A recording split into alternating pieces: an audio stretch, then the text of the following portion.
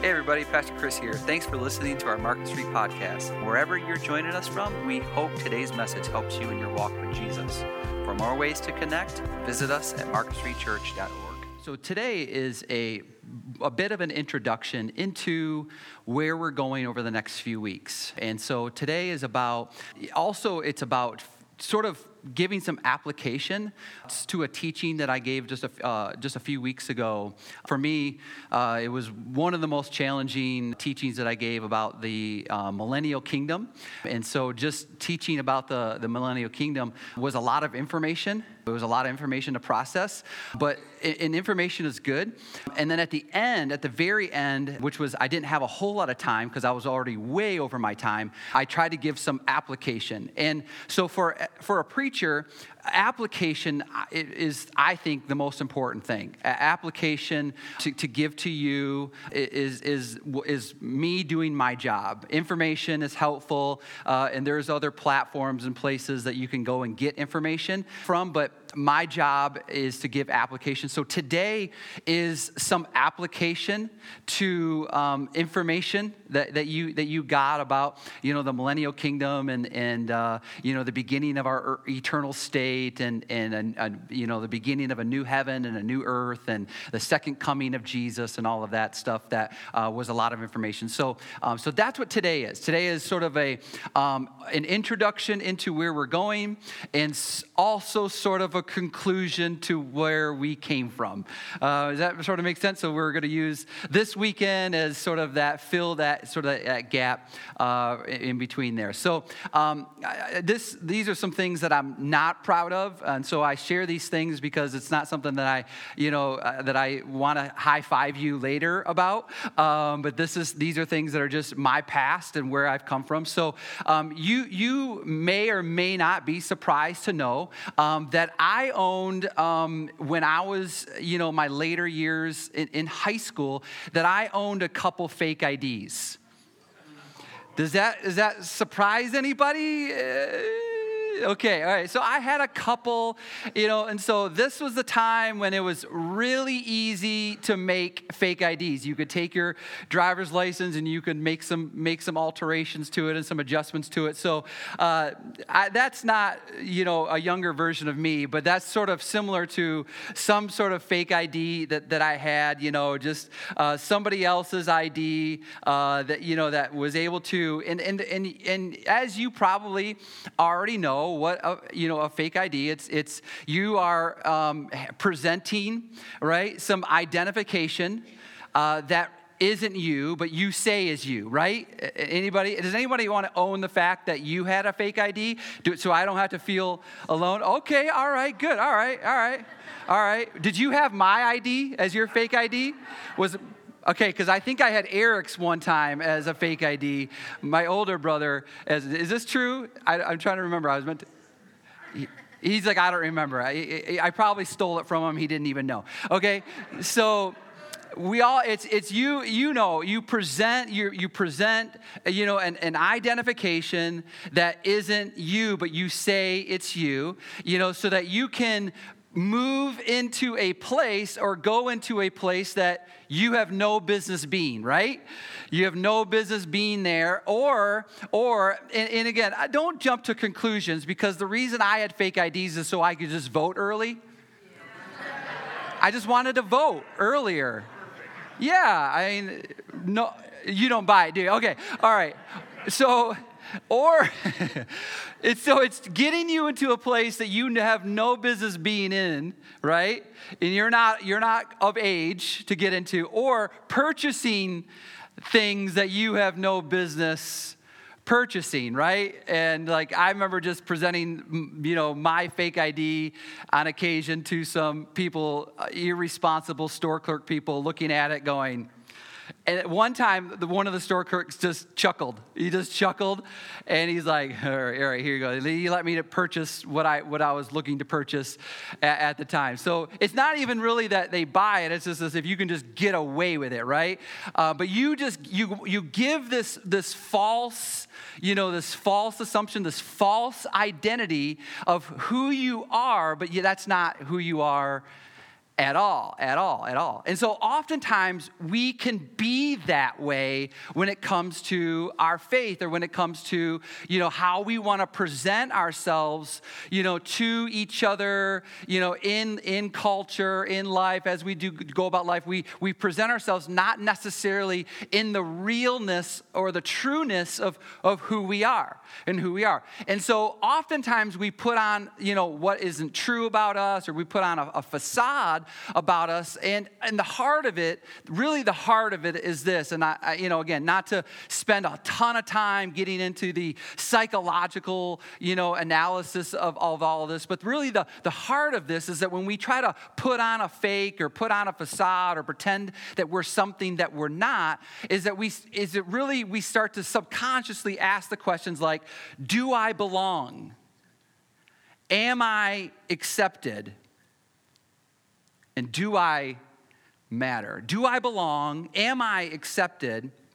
And do I matter? And this is really at the heart of why we do the things that we do when it comes to pretending or putting on a facade of that we are presenting ourselves as someone that in reality that we are not. And so we do that because we worry about something. We worry about that what if I actually show up authentic, genuine, and honest? What would they say? What would they think? How would they perceive me? How would I be treated? What if I actually showed up to something, to someone, to some environment where I actually was authentic and genuine and honest, and how would they feel? And so listen, here's the bottom line. The church should be, ought to be, is meant to be the most authentic, genuine, and honest community that you can find. Can I get an amen? That the church was designed to be that way. You're meant to show up and be genuine, authentic, honest, and true. And oftentimes the church, because of the reputation of the church, really, the reputation of a Christian, not necessarily the reputation of Jesus, let's just make sure that we get that right, not the reputation of Jesus, but the reputation of a Christian is that if I don't show up, and put on a front and try to present a fake identification, to the community that I'm in or to the people that I go and worship with, I don't know how they're going to think about me. I don't know how they're going to treat me. And I just don't feel like I can be authentic. I don't feel like I can be genuine. And I don't feel like I can be honest. And this is a sad commentary on Christianity. This is a sad commentary on the church. Because here's, jumping ahead just slightly, Jesus died for the real you. Jesus died for the real you. And real me, say that with me, real me, makes for a better we. Real me makes for a better we. That's where we're going here, okay? So we're going to pick it up in Hebrews 10:19. Okay, and again, this is an introduction, and at the very end, I'm going to sort of lead us into where we're going for the next few weeks. So this is an introduction, but this is also going to be an application to some of the things that we talked about weeks prior, okay? All right, so here it is.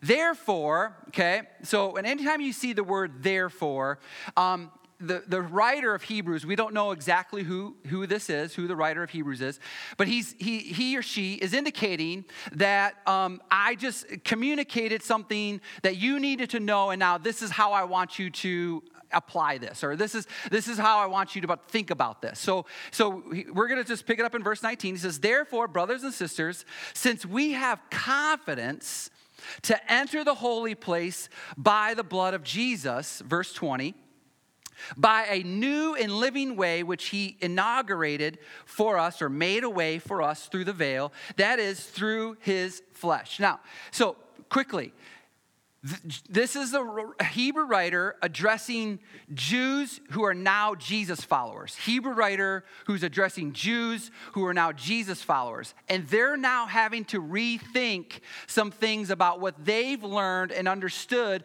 about God and about their faith for literally hundreds and hundreds of years. And so they're having to start to rethink some things. And so what the Hebrew writer is telling them is this. Hebrew writer is saying, you know how when the high priest would go into the holies of holies? So a high priest would go into the holies of holies, and the high priest one time a year is called the Day of Atonement, would go into the holies of holies within the tabernacle or the temple.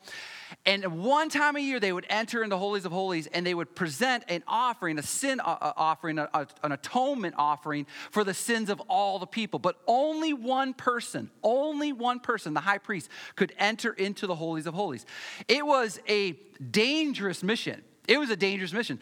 Some say, we don't necessarily see this in Scripture, but you can sort of read into this in historical, fact that the high priest had to be tied with a rope. There was a rope tied around their leg, because if they went in and there had any impurities in their life and anything that was getting in the way of presenting this atonement for the people, that God would strike them dead right on the spot. And so nobody could enter in. And so if the high priest died, the people outside of the holies of holies behind the curtain or behind the veil would have to pull the high priest out, his dead body out behind because if you entered in and you weren't a high priest, you weren't allowed to get in.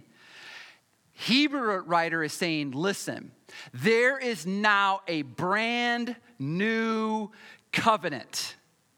There's a brand new covenant that every single person who puts their faith in the work of Jesus, in the shed blood of Jesus and the work that he did for us on the cross, has access to the holies of holies, can now access and now go into a place that really we have no business going into.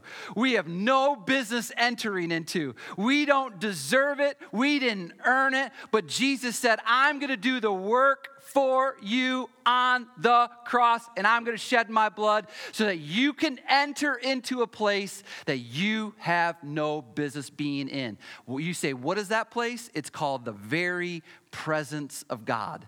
The very presence of God, that we can enter into that place. And that's a new covenant, So quickly, new covenant. New covenant is a brand new promise, okay? It's not an extension of the old covenant. So your Bible, you have like what's called the Old Testament, or another word for it, Old Covenant. And then you have the New Testament in your Bible, which is the New Covenant, So each are different. They're unique in a way. The Old Testament is the Hebrew Bible. It's the Hebrew Bible, and it's for the Hebrew people. It's for a nation, one nation. It's written for them, for God's people, the nation of Israel, written for them. The New Covenant, or our New Testament, what we read starting in Matthew, ending in Revelation, is our new covenant that is for all nations, all people who put their faith in the finished work of Jesus on the cross. The new covenant is not an extension of the old covenant. The new covenant are brand new promises that we can find in the finished work of Jesus and in the resurrection of Jesus. We good? Yep. So there's a brand new covenant. He's saying, listen, the part of the brand new covenant is that you are and I am invited into the presence of God, that we are invited into. So it's not just one high priest, one time a year. It's for all people who put their faith in the work, in the sacrifice of Jesus on the cross. You're invited to come in and experience and to see and to know the very person and presence of God. Amen? Amen. That's our new covenant. So let me show you what that looks like. So remember, therefore, right? We looked at verse 19, therefore. But he, so we're going to go back. But he, having offered one sacrifice for sins for all time. Okay? But he, Jesus, offered one sacrifice. So this is no longer, written to the Jewish people. Okay? They would have to come in and they would have to bring in their animal for a sacrifice. Okay? And they had to do it multiple times. But the Hebrew writer is saying, listen, there's been one sacrifice for the sins of all people for all time. Okay? But he has offered one sacrifice for sins for all time. And then he sat down at the right hand of God. Okay? So fill in the gap there. He died on the cross, offered a sacrifice for sins for all time. He was buried. Death couldn't hold him down. He resurrected out of the grave. And he appeared to hundreds and hundreds and hundreds of people after he died. He was shown himself to be resurrected. And then in front of hundreds of people, he ascended into heaven, and he is now seated at the right hand of God. What is he doing? He's working for you. He's interceding for you. He's praying for you. He's advocating for you. That's what he's doing. Right now, right here, you can go to the very throne room of God where Jesus is sat down at the right hand of God, and he's working for your good. He's working for your good. All right, then he says this. What's he doing? He's waiting. He's waiting. Waiting for what? Waiting from that time onward until his enemies are made a footstool for his feet.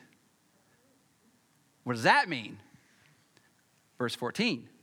For by one offering he has perfected for all time those who are being sanctified. So in other words, he's waiting to come back again. He's going to come back again. And he's going to put all of his enemies under his foot. He's going to put them as a footrest. He's going to stomp them out once and for all. And in the meantime, while he's waiting, and before that happens, he's sanctifying us. What does that mean? He means he's setting us apart. He's making us holy. He's making us more like his son, Jesus. That's the goal. That's the sanctification process. We talked about that a number of weeks ago, okay? How does that work? Verse 15, and the Holy Spirit also testifies to us, for after saying, so the Holy Spirit is doing, that's the work of the person, of the Holy Spirit doing the work of the sanctification in us, making us more like Jesus. Verse 16, this is the covenant. This is the promise. This is the new covenant, which I will make with them after those days, declares the Lord. I will put my laws upon their hearts, and I will write them on their minds. He then says, and then we pick it up in verse 19. Therefore, brothers and sisters, since we have confidence to enter into the holy place by the blood of Jesus, verse 20 again, by a new covenant in a new living way, which he inaugurated for us through the veil, that is, through his flesh. Okay? So, you and I are in a new covenant. He's working for you, he's working in you, and he's waiting to come back again. Amen? It's good news for us. Okay? So we're in this new covenant, which means we get the promises that the people in the old covenant, the Old Testament, did not have. We get the new covenant promises. You know what else is amazing? According to the Apostle Paul, we get the promises of a new covenant, and we get to retain the promises of the old covenant. We get all the promises. Isn't that good news? And the Old Testament people are going, well, that's not fair. Well, too bad. Too bad.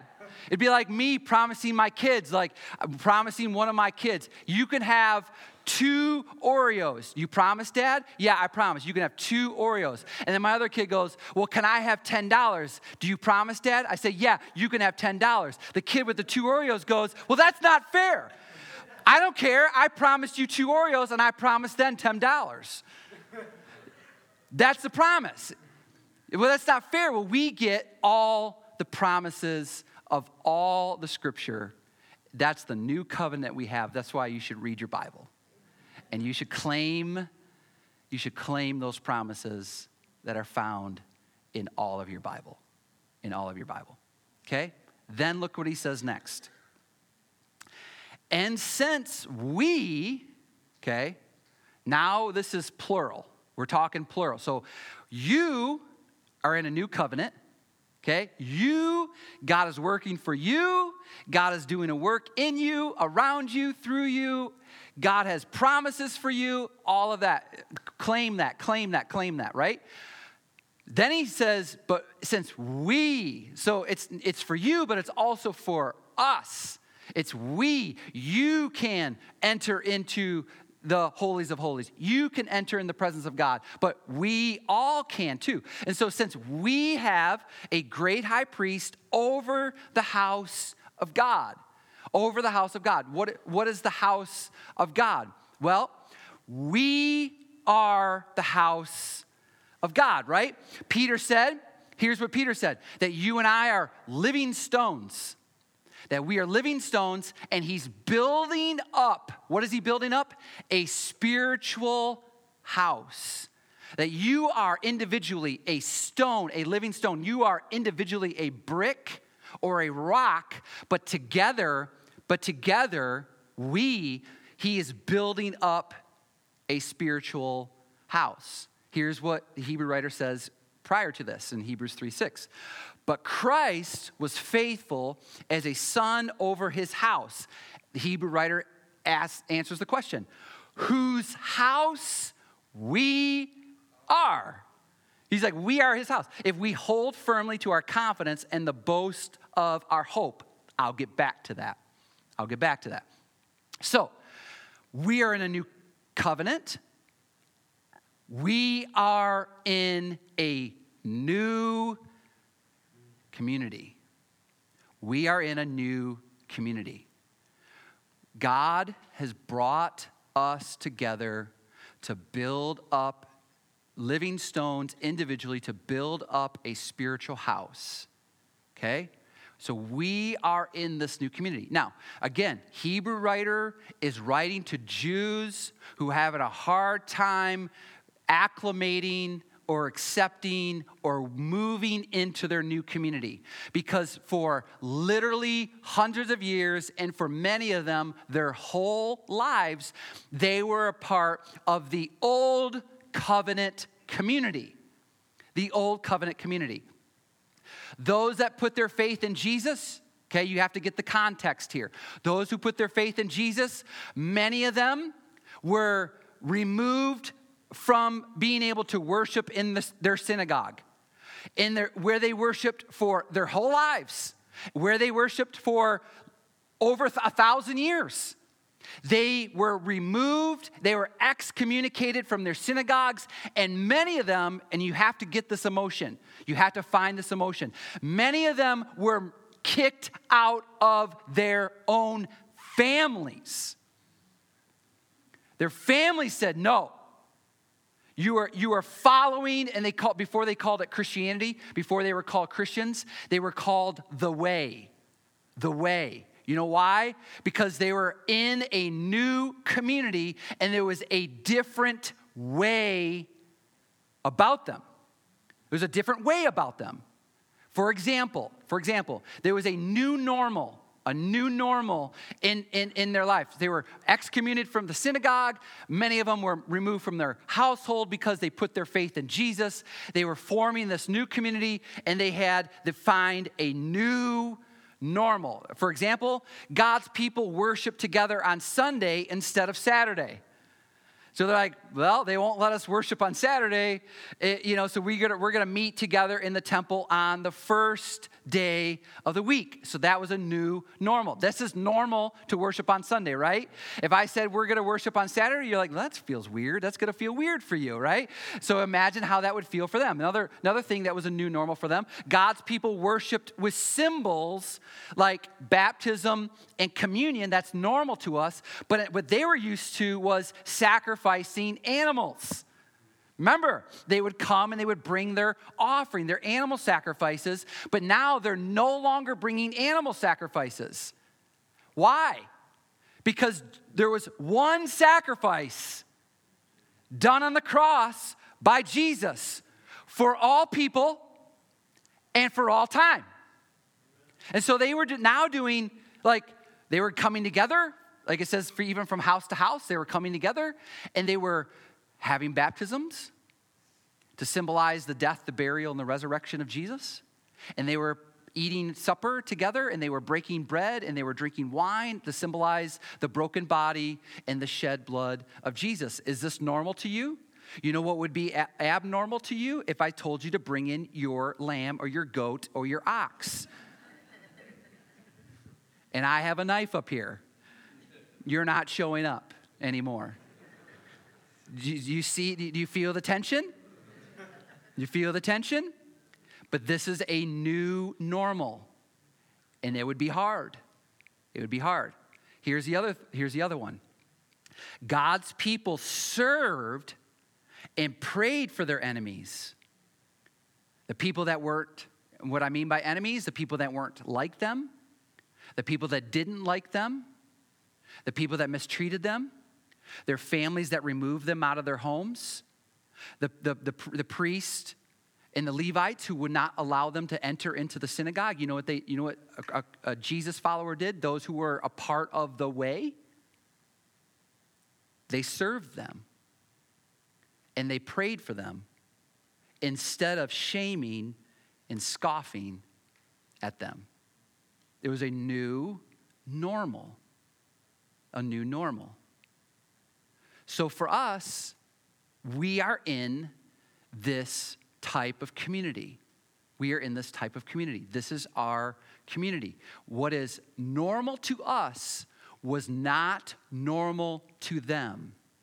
But what I hope to get to over the next few weeks is what should be normal.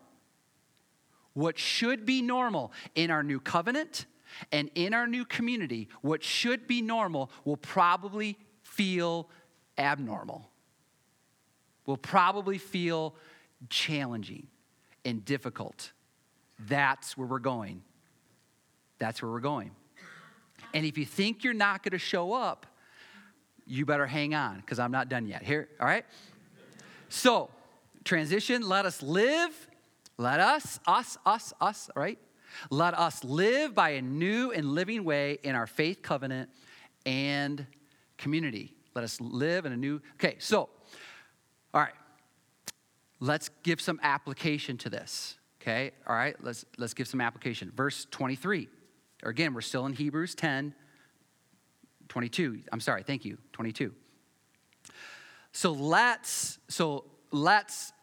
us, right? Some versions say, let us, okay, approach God with a sincere heart in full assurance of faith, having our hearts sprinkled clean from an evil conscience and our bodies washed with pure water. Okay? Again, going back to real you, going back to true you. Jesus died for real, true you.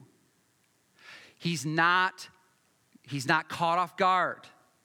He's not surprised when you come to him, when you approach him. But he wants you to approach him for who you really are, because that's your identity. That's how God made you. That's who you are. So he wants you to approach him with a sincere heart in the full assurance of faith. He wants you to approach him in that way. Okay? So we should approach him with the mindset of, he already knows me. He's already aware of my shortcomings. And so I'm going to come to him, and I'm going to come to him with real, sincere me. And I can claim the full assurance of the faith that I have in him and in the finished work on the cross. Okay? So having our hearts sprinkled clean. So James says it this way. Come close to God, and he will come close to you. Come close to God, and he will draw near to God, and he will draw near to you. And then he says, cleanse your hands, you sinners, and purify your hearts, you double-minded. Okay? So he's saying, listen, you come to God, he will come near to you. When you come to God with a sincere heart, okay, he wants you to cleanse your hands, you sinners, purify your hearts, you double-minded, okay? In other words, James and the Hebrew writer is saying, stop being double-minded. Stop being double-minded. James elaborates on what does it look like for somebody who's double-minded. James says this, being a double-minded man, they are unstable in all of their ways. Being a double-minded man, they are unstable in all their ways. Now, we just, not long ago, we purchased some paddle boards. Anybody ever paddleboard before? Okay, so we have a couple paddle boards, and we've been taking them out to different lakes and things like that. And I was on a paddle board, before I purchased some, and I was on a paddle board. I think one of my brother's paddle boards that he had, and I'm out there, and I'm going along, and I'm like, pretty simple, water's pretty calm, pretty, no big deal. I'm like, this is nice, this is good, I'm on this paddle board, and then all of a sudden this boat comes going, like just cruising by me, right? And now I'm like going, uh-oh. And I'm thinking, this water is no longer calm anymore. And my mindset is now different. I now have a double mind. I'm now not single mind, like, okay, this is smooth, this is easy, this is nice, I like this is like, there's a peace about this. But now I'm seeing the wake coming my way. Right? I'm seeing the wake coming my way, and the waves are coming my way. And I'm just now they're coming towards me, and I'm like on this, paddleboard, and I'm like, just hold on. I'm like, the waves, but I'm looking at the waves, and now I'm thinking about the waves. I'm not thinking about, staying on, keeping my balance. I'm now thinking about how big these waves are, and before I know it, I'm in the water. This is what it means to be unstable or double-minded. You are thinking about one thing, but also you're thinking about another. Your mind is one place, but your mind is somewhere else, where it shouldn't be. I was focused on the waves. Another example in the Bible of this is when Jesus called Peter to come out on the water without a paddleboard. And Peter is walking on the water, and what happens, right? The winds come and the waves pick up, and all of a sudden, what is Peter is now, he should be single-minded, looking at Jesus. He's looking at Jesus, and as he's looking at Jesus, he's walking on H2O, that's water. And he's walking on water, and he's looking at Jesus, and the next thing you know, he's taken his eyes off of Jesus, and he's now looking at the wind pick up, and he's feeling that, and he sees the waves rise, and he's seeing that, and then what happens? He starts to sink. When you're a double-minded man, you're unstable in all of your ways. And he's saying to you and to me, listen, don't be like that. Don't be double-minded. Come to me with a single mind of faith. Another example is don't have roller coaster faith. Don't have roller coaster faith. Not too long ago, we took some teens to Cedar Point.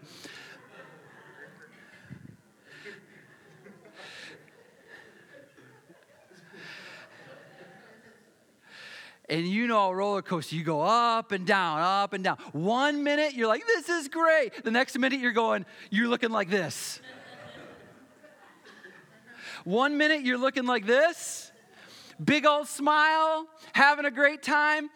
Next minute you're looking like this.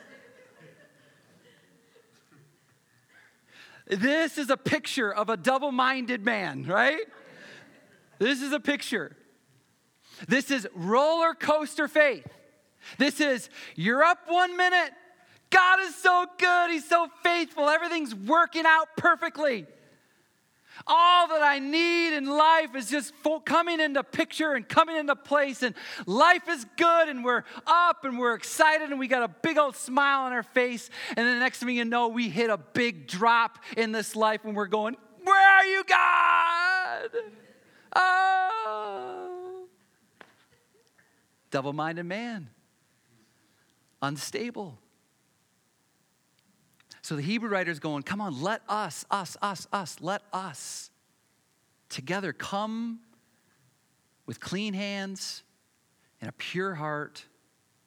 Let's not be double-minded, because when we're double-minded, we're like on the paddleboard and we're seeing the waves come in, or we're like Peter who walking on water, but then we look at the waves and the wind, or we're like a roller coaster of our faith. 1 minute we're up and the next minute we're down. It's just up and down, up and down, up and down, up and down.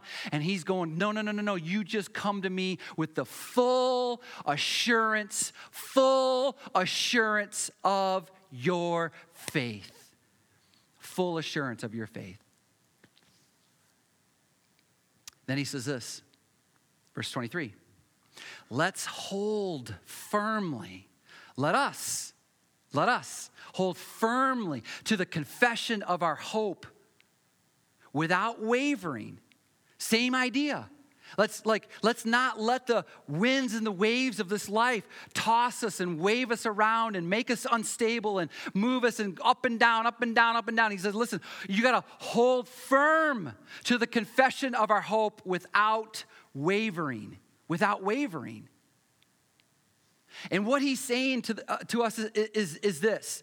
He's saying this, and Hebrew writer helps us understand what this hope is for us, okay? Look what he says. Look what he says in Hebrews 6:19. This hope we have as an anchor of the soul. A hope both sure and reliable, and one which enters within the veil. Okay? He's saying, listen, this is the hope. So did you know that the cross, so you can see it's not lit up right now, but the cross in the back, that wasn't a symbol of Christianity until around the 4th century. First century Christians, they never recognized the cross as their symbol. Or 2nd or 3rd century. It wasn't until 4th, 5th century Christians, introduced by Constantine, that they started to implement the cross in the symbol of Christianity. Before that, it was an anchor in fish.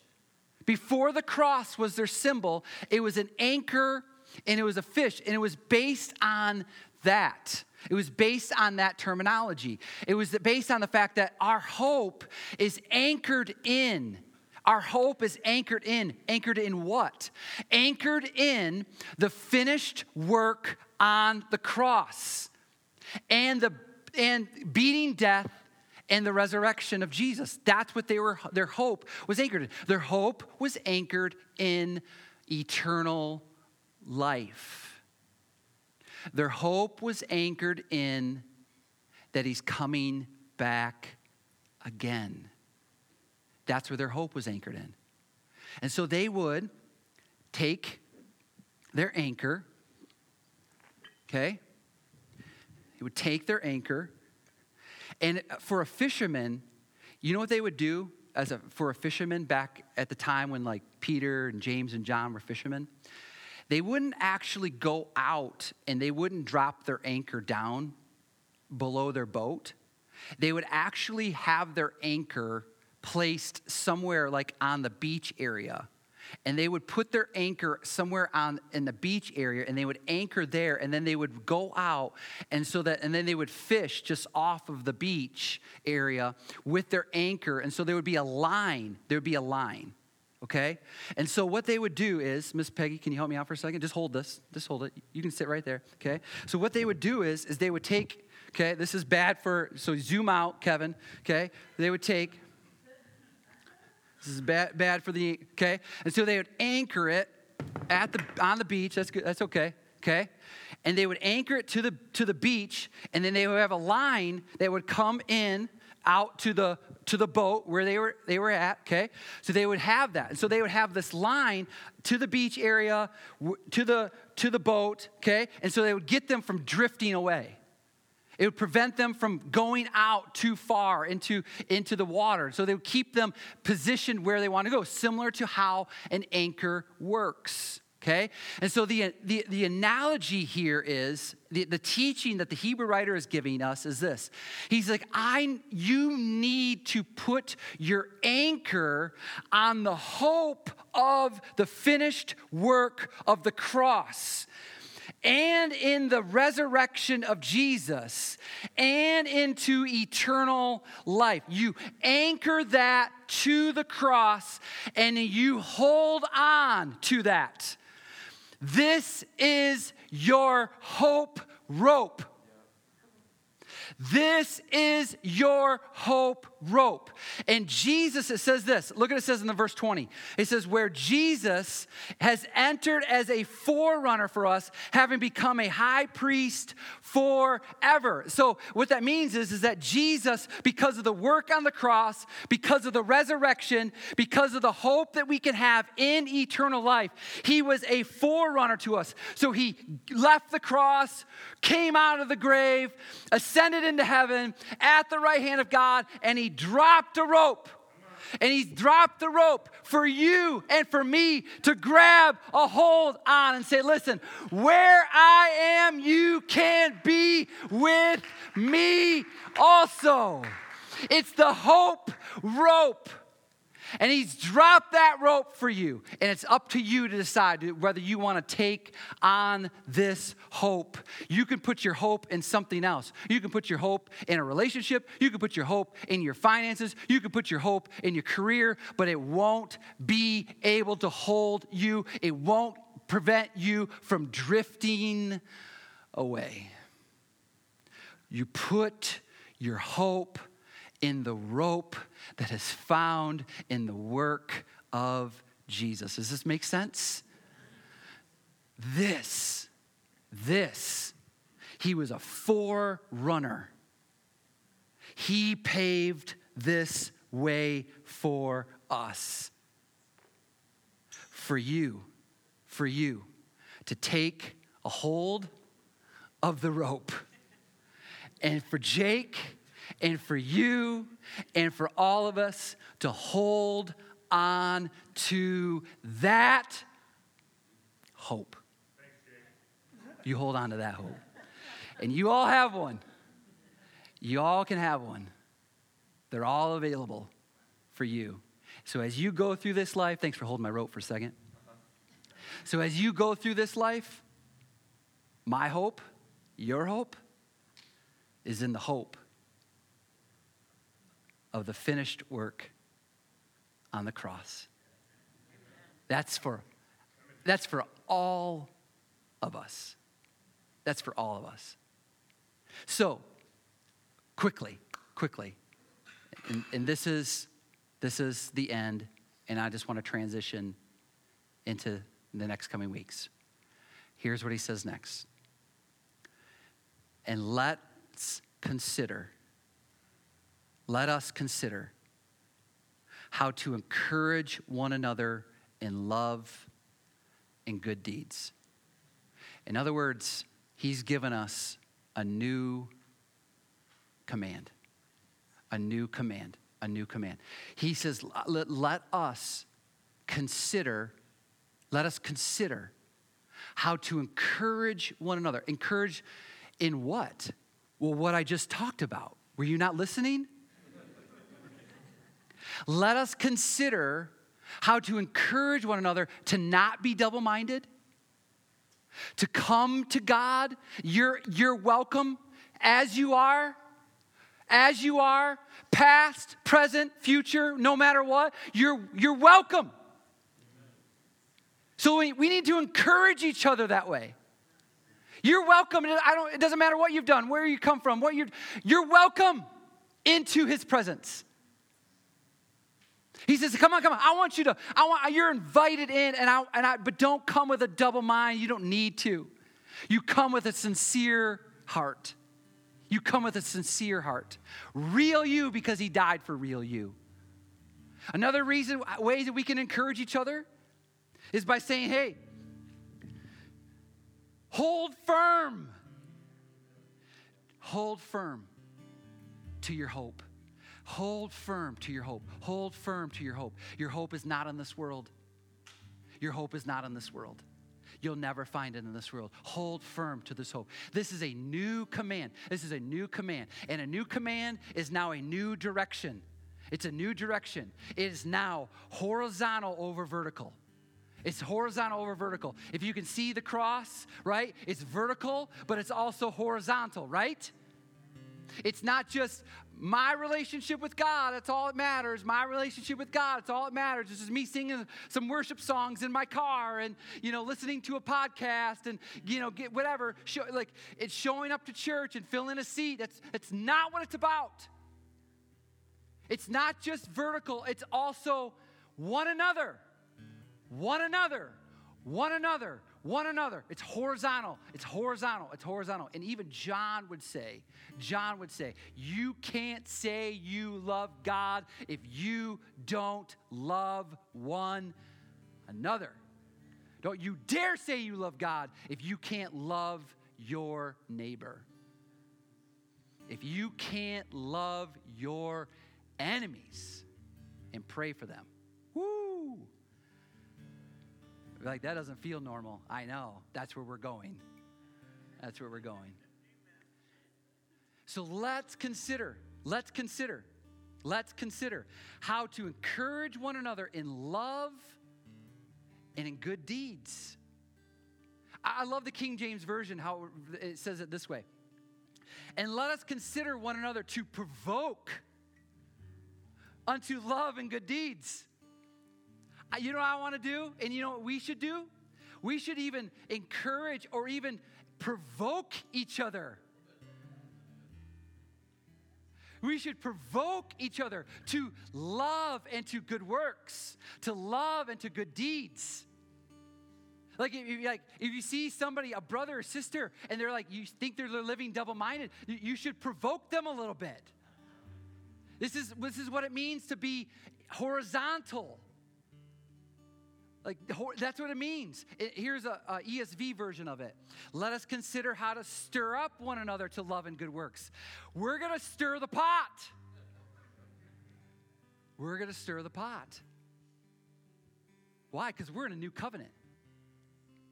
We're in a new community. And we're given a new command. You with me? We're in a new covenant.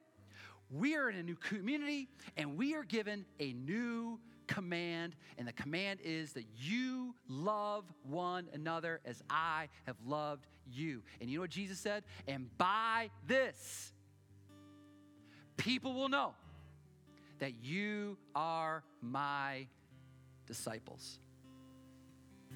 So let's consider. Let's provoke. Let's stir the pot. Because you know what we are? We're like the ingredients. And you're an ingredient, and you're an ingredient, and you're an ingredient, and you're an ingredient, and you're an ingredient, and you're an ingredient, and you're an ingredient. And you're going to put it into the soup. And we're going to stir it up. And you might get provoked. But it's going to be for your good and for his glory. Your good and his glory. Why? Because you're in a new covenant. You our new community, and we have a new command. It's not just vertical, your faith. It's got to be horizontal. Okay? And you know how that's going to work? And you know this verse. You've heard it, a preacher say it to you 100 times. Let's not abandon our own meeting together. As is the habit of some people, but encouraging one another as all the more as you see the day drawing near. Quickly, you know how much you should encourage somebody? You know how much you should encourage somebody? The Hebrew writer tells us, you know how much?